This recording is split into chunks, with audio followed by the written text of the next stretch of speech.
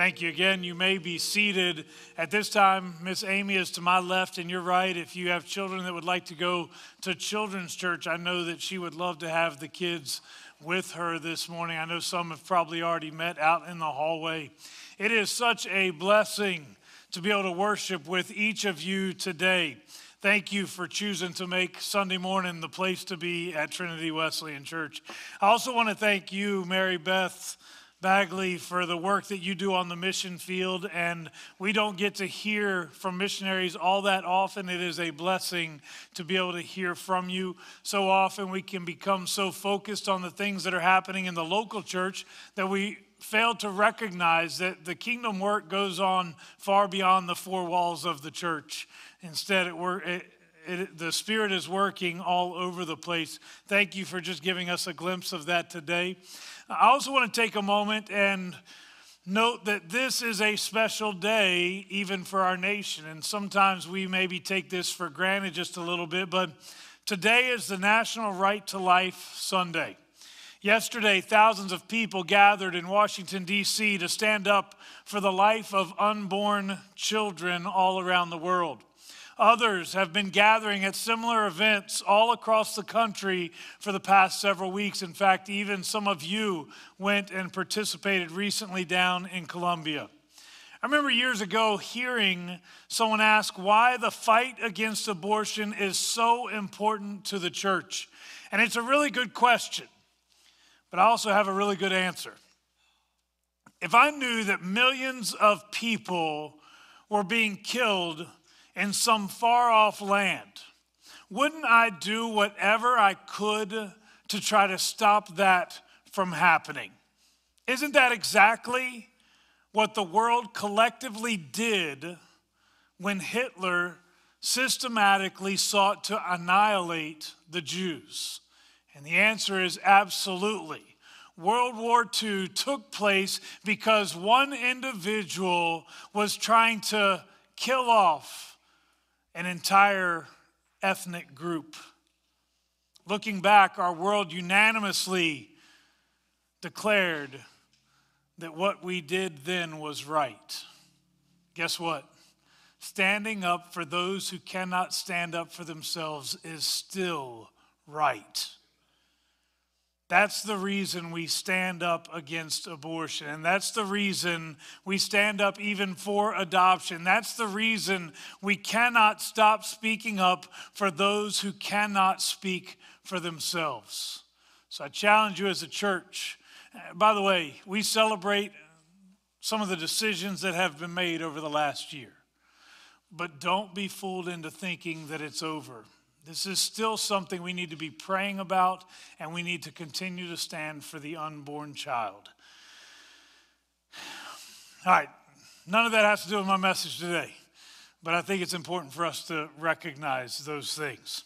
Over the past 3 weeks, we've been focusing on the biblical celebration of what's known as the Year of Jubilee.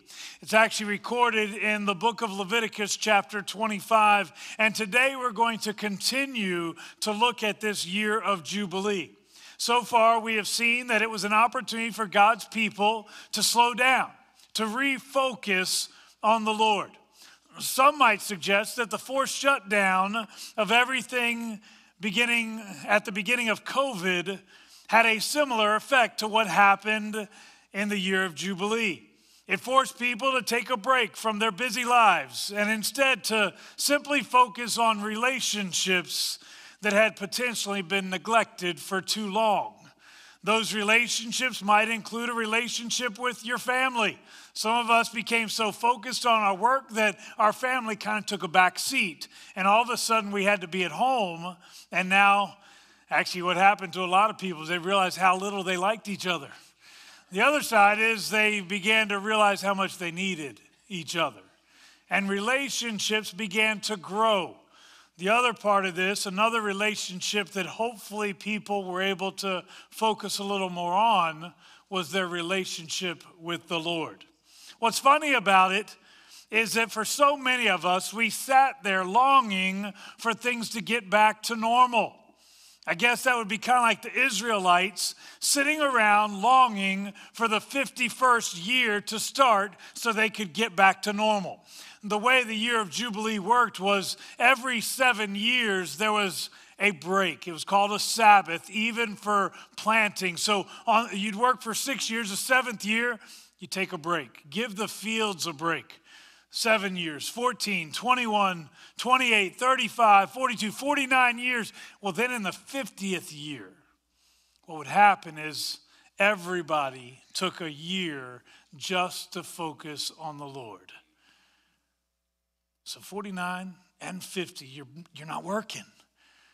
Man, by the time you're done with the 50, how many of y'all have ever been on vacation? And by the end of vacation, you're thinking, oh, I'm so ready to get home, to get back to what I normally do. Well, 49 and 50 years now, you are working or nothing. You're basically relaxing. You're focusing. You're not doing the things you did before. By the time the end of that 50th year came, people were ready to work. But I wonder sometimes if we'd be better off not getting back to normal.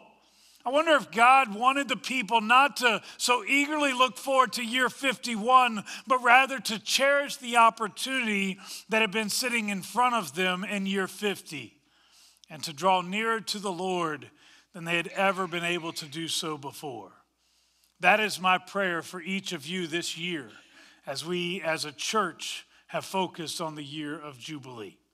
We also looked at the fact that the Lord is the one who provides for our every need. And I do think that most people realize that, even those outside of the church. But what is most alarming is that many of us want God to provide for our every need, but we want it on our terms. If you'll remember, I talked about the apparent absence of the Holy Spirit among the church today. Yet it is through the Holy Spirit that we actually receive all that we need. But what's happened is we've just focused on being good and doing the right things. And you know what? It's good to be good. It's good to do the right things. But I'm going to tell you, we cannot do it on our own. The Holy Spirit has to be the one to help us. Then this past week, Pastor Colby did such a great job of presenting the opportunity of freedom that is available to each of us. So many of us have been enslaved or imprisoned by an addiction to sin. Yet we don't have to stay that way. The truth is that God longs to set us free. Well, today I want us to continue by answering an important question about ownership. I was watching one of the police documentary shows that's on TV all the time nowadays. I was watching one recently, and a question of ownership arose regarding a bicycle.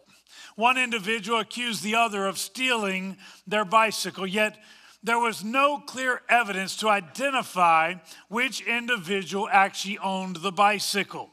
There were no serial numbers, no receipts, no witnesses to confirm ownership. It was simply one person's word against another. And both individuals were very passionate about the fact that it was their bike. As it happens most often with me nowadays, I had to get up before that show ended. So I actually didn't get to see the resolution. I don't know which individual got to keep the bike that day. Maybe it would have been good for the officer to just cut the bike in half and give each one half of it, similar to what we see Solomon offering to do earlier in Scripture. But what I can remember was the helpless position that the officer found himself in. How could he know for sure who owned what? Today's passage begins with a declaration about ownership. And I want to read it to you. Again, we're in Leviticus chapter 25, and today I'll be reading beginning in verse 23, reading through verse 28. This is what it says. The land must not be sold permanently, because the land is mine, and you reside in my land as foreigners and strangers. Throughout the land that you hold as a possession, you must provide for the redemption of the land. If one of your fellow Israelites becomes poor and sells some of their property, their nearest relative is to come and redeem what they have sold.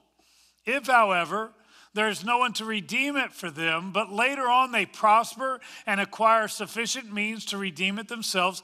They are to determine the value for the years since they had sold it and refund the balance to the one to whom they sold it. They can then go back to their own property. But if they do not acquire the means to repay, what was sold will remain in the possession of the buyer until the year of Jubilee. It will be returned in the Jubilee, and they can then go back to their property. Now, last week, Colby talked about people being restored. And much of this passage that I just read is about land being restored as well. But I want to focus today on this statement regarding ownership that we found at the very beginning of this. Again, I want to read verse 23 one more time to you. The land must not be sold permanently because the land is mine, and you reside in my land as foreigners and strangers. There's so many applications to this, and although I have rarely heard any pastors preach on the year of Jubilee, I have heard the principles that are addressed in here often preached from the pulpit. The first thing that I want you to see this morning is that everything you have, the land and everything in it, it belongs to God, not to you. There's a country music song that came out a couple years ago that was entitled God's Country. Well, long before Blake Shelton sang about God's country, the people of Israel were reminded that the land in which they lived was actually God's country. There is a literal application to this as well. Remember that this is the book of Moses that we're reading from. And the book of Moses was actually recorded prior to the Israelites entering the promised land. The reason we know that, Moses didn't make it into the promised land. The book of Moses, Leviticus, was actually written while they are journeying. They have been held captive in Egypt for hundreds of years. They have been set free, and now they are wanderers. They do not have a place to call home, but they are preparing to enter into the promised land. And sure, they will have a role in taking possession of this land. But this land that was about to be their land, God's the one who actually would make that possible. For example, when the Israelites overtake the city of Jericho, it would not be because of their supreme fighting abilities, nor their brilliant battle plan that would lead them to victory. Instead, it would be the miraculous work of God to decimate the walls of Jericho. So who would deserve credit, ownership of that land? The people who simply received God's blessing, or the God who made all of it possible? That land is God's land. But even if God had not been the one who granted them the victory, it seems pretty safe to say that God owned it first. Genesis tells us that God created the heavens and the earth. That means that as the creator of all things, the land was his before it was theirs, because they weren't even around yet. Now let me just say that I am one of those where I am very grateful for the land in which we live. I'm very grateful for the freedoms that we have and even the prosperity that is available within our land. But let me also say that this land does not truly belong to us. It belongs to God. This is his blessing. Do not take for granted the freedoms and all the things that you have in this land. This land belongs to him. He simply chose to put you in a great place. There was a golf course near us where I lived in Burlington, North Carolina. It was called Shamrock Golf Course. I had a conversation one day with the owner, and he shared with me that he didn't actually own the land.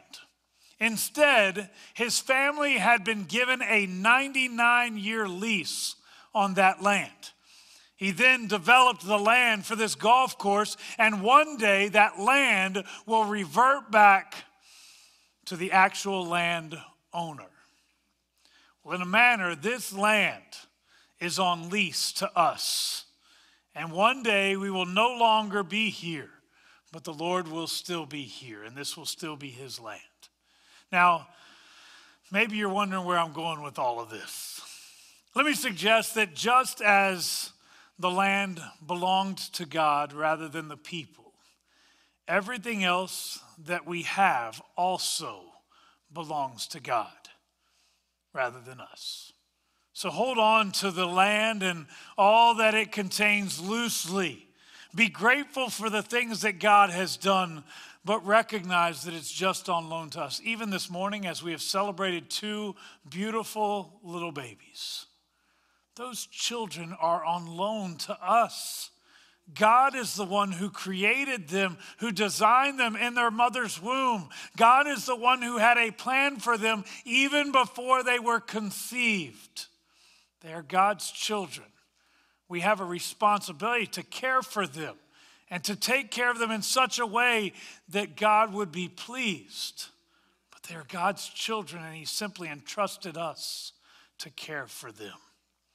I love the way that it's worded in our passage. Again, verse 23 says, the land must not be sold permanently because the land is mine. And you reside, listen to this, you reside in my land as foreigners and strangers. What this means is that we are merely guests in his land. Have you ever had company over to your house?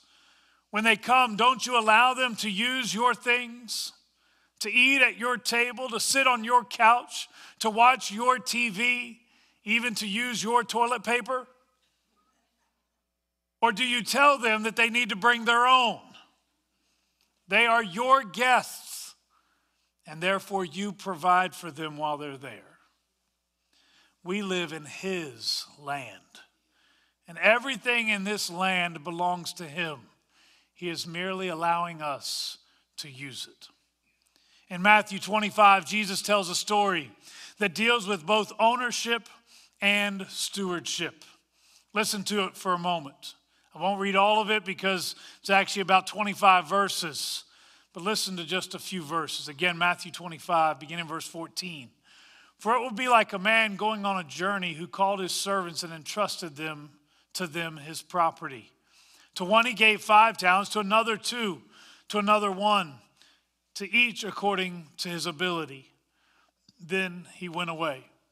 Again, the ownership issue is addressed from the very first verse there. It said that he entrusted to them his property.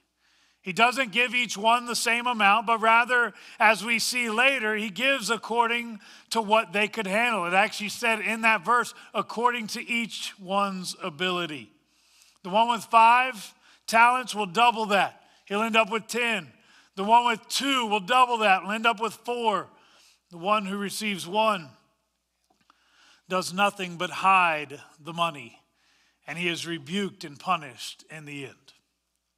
Have you ever thought about why the last guy only received 1 talent in the first place? I know it says because of their abilities, but maybe they all could do something with what they have. Seems a little bit unfair. Why didn't all of them receive the same things? First, let me say that God never promised to be fair. He promised to be just, but he never promises to be fair.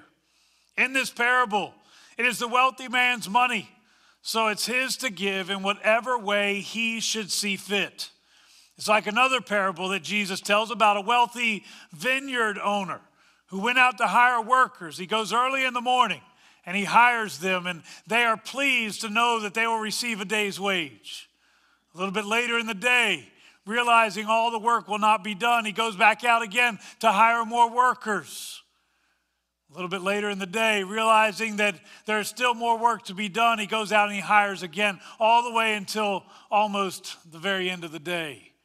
And then it comes time for the workers to be paid, and he begins with those who came in last, and he gives them a full day's wage. Just to be completely honest with you, that's very, very generous. To think that God would allow one who came in at the very end to receive the full blessing is overwhelmingly generous. Then the next group comes up to get theirs. In the back of their mind, they're thinking to themselves, man, we're gonna make a lot of money today. Imagine being the one, you showed up early in the morning before the sun rose and you got hired. You've worked all day. These guys showed up, they worked for an hour, they got a full day's wage. I wonder how much we're gonna get. But this wealthy owner gives each of them the same amount. Here's the thing, it's his to give. I've often thought, this is not in my sermon, sorry, I'm just off track here a little bit. I've often thought of those who have surrendered their lives to Christ at the very end of their life. How unfair that seems. I know that pastors aren't supposed to say that, are we? An individual lived their whole life, and at the very end, right before they die, they surrender their lives to Him.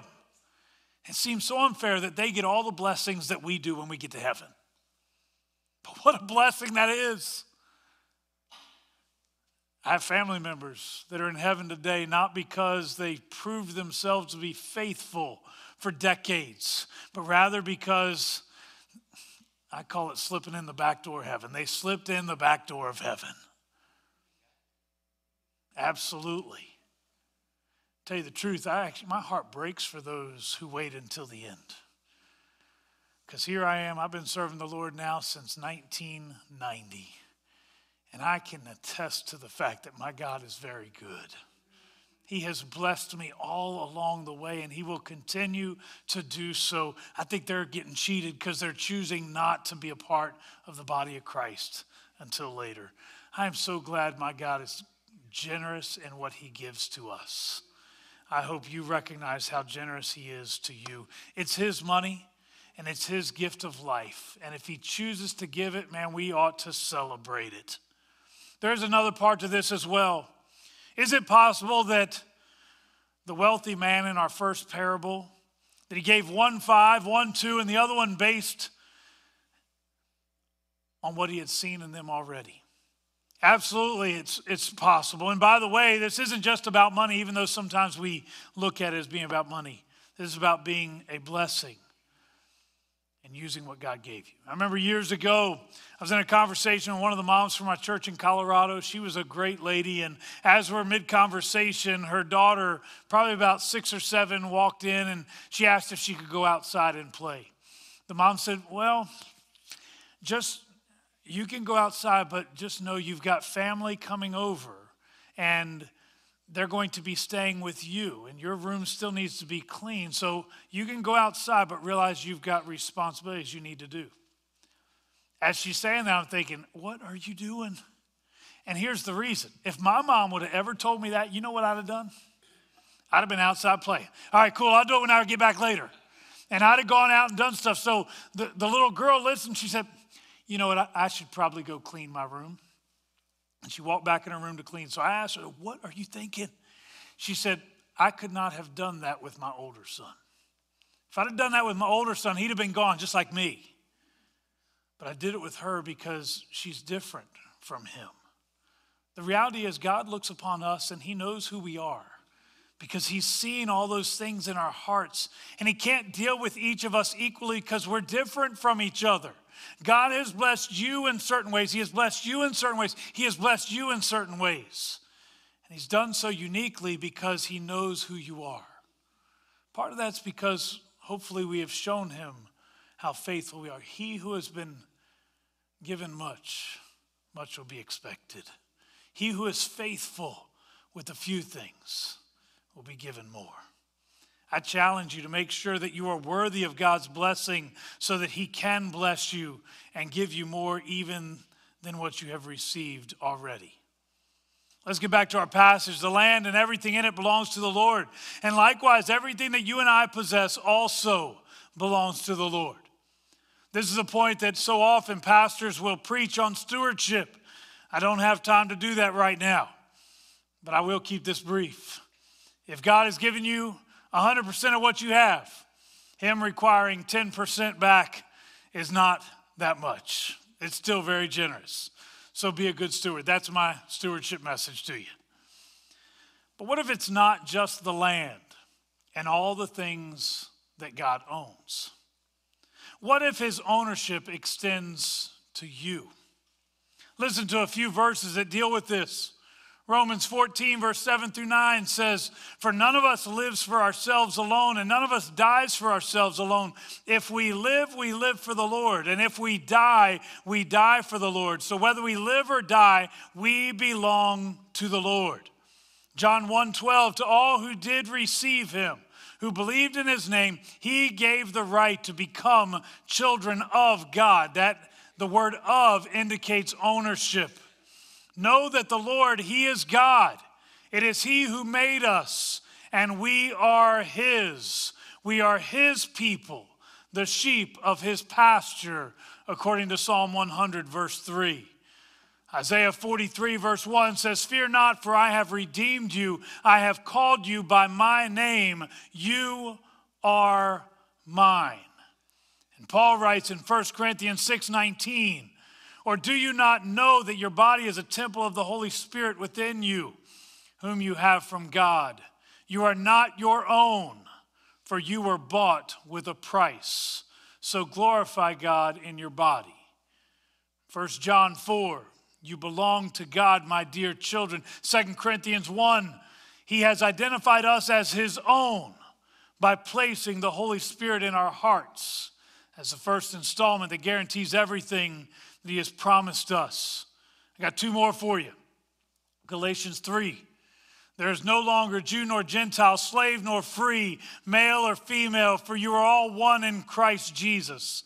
And now that you belong to Christ, you are the true children of Abraham. You are his heirs, and God's promise to Abraham belongs to you."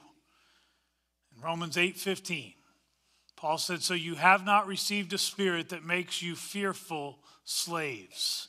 Instead, you received God's Spirit when he adopted you as his own children. Now we call him Abba, Father." You know, one of the verses that I just read to you came from 1 Corinthians chapter 6. In it, we are told that we were bought with a price, which basically means you are under new management. In the days of slavery in the United States, it was possible for a slave to be redeemed if somebody else were willing to pay whatever that price might be. The price was typically set according to how much a slave would bring in service. If the slave were physically fit or well skilled at something, the redemption price would typically go higher. The slave owner himself realized, I can make a bunch of money off of this guy because of all the things that he can do. Someone else wants to come and buy him. Well, I'll sell him to you, but you're going to pay a steep price. But if you wanted the slave bad enough, you could pay the price. Well, Jesus paid the price for you and I to be set free. And it was a great price. The wage of sin, according to all the way back in Genesis, all the way up into the book of Romans, we see the wage of sin has always been death. And Jesus paid that debt by giving his own life so that your sins could be forgiven, so that you could be set free. What that means is you are no longer owned by sin. Sin is no longer your master. You now belong to him. There are 3 points of application I want to leave you with this morning. The first is this. Please note that God has been very good and generous to you. God has given you more than you could ever ask or imagine, and certainly more than you ever deserved. Do not take that for granted. Look at all the things that you have today. Perhaps you have a family, a place to live, food on your table, a job, you have friends. Be thankful for those blessings. God has been very good to you. But you also must know that just as God has given you so many things, you are actually the blessing to God. I told you already that you were bought at a great price. God sent his son to die for your sins. You'd have to be pretty valuable, pretty special for me to allow my son to die for you. But that is exactly what God did for you. Please don't underestimate the value that God has placed on you. The world tells us our worth so often, and they're wrong. They look at what we can do. They look at our abilities. They look at how beautiful or less than beautiful we may be. But God says, I've already determined your worth. You're worth everything to me. Do you recognize how much God loves you today? Finally, those who are so deeply loved by God, those who have been offered freedom from your old master, sin, as those who now belong to him, I invite you to be changed. Your old master led you to addiction. He led you to defeat. He led you to regret, led you to pain, led you to so many things that you look back and you think, I can't believe I was that kind of person. The old master was not one that anybody would want to serve, but so many people have chosen to. The problem for me is we have so many who are in the body of Christ today. They knelt at an altar and they prayed and said, God, forgive me of my sins. Yet they continue to live this life as if they still have the same master that they had before. They continue to do the things that the old master wanted of them. And the new master says, but I set you free. I gave you the opportunity to be new, to be different, to no longer be in bondage, to no longer have to live in defeat and regret and shame. I gave you the opportunity to be set free. We don't need to do the same things that we used to do. So I challenge you today to live as one who has been set free. Maybe today you haven't been set free and you continue to live in bondage to the same sins that have plagued you all your life. I want you to know there is a way out, and it is through Jesus Christ. If you would bow your heads with me. Father, as we come before you today, Lord, we know that our only hope is in you. We know that you have offered us redemption. You have paid the redemption price, I guess because you must really love us a lot. Father, help us to never take that love for granted. I pray right now that each of us would know that we are fully loved by you. Maybe there are others who have not loved us the way they should have. May we know your personal love to us today. Perhaps there are those in here this morning that have never surrendered their lives to you. They're still living enslaved to their old master. Sin still has mastery over them, and they feel like there's no way out. Lord, I pray right now that you would set them free. Just as we pray that you would forgive us of our sins and cleanse us from all unrighteousness, I pray right now that you would set us free so that we would no longer have to walk in bondage to something that was never intended for us in the first place. Father, I pray today that we would find freedom in your Son, Jesus Christ.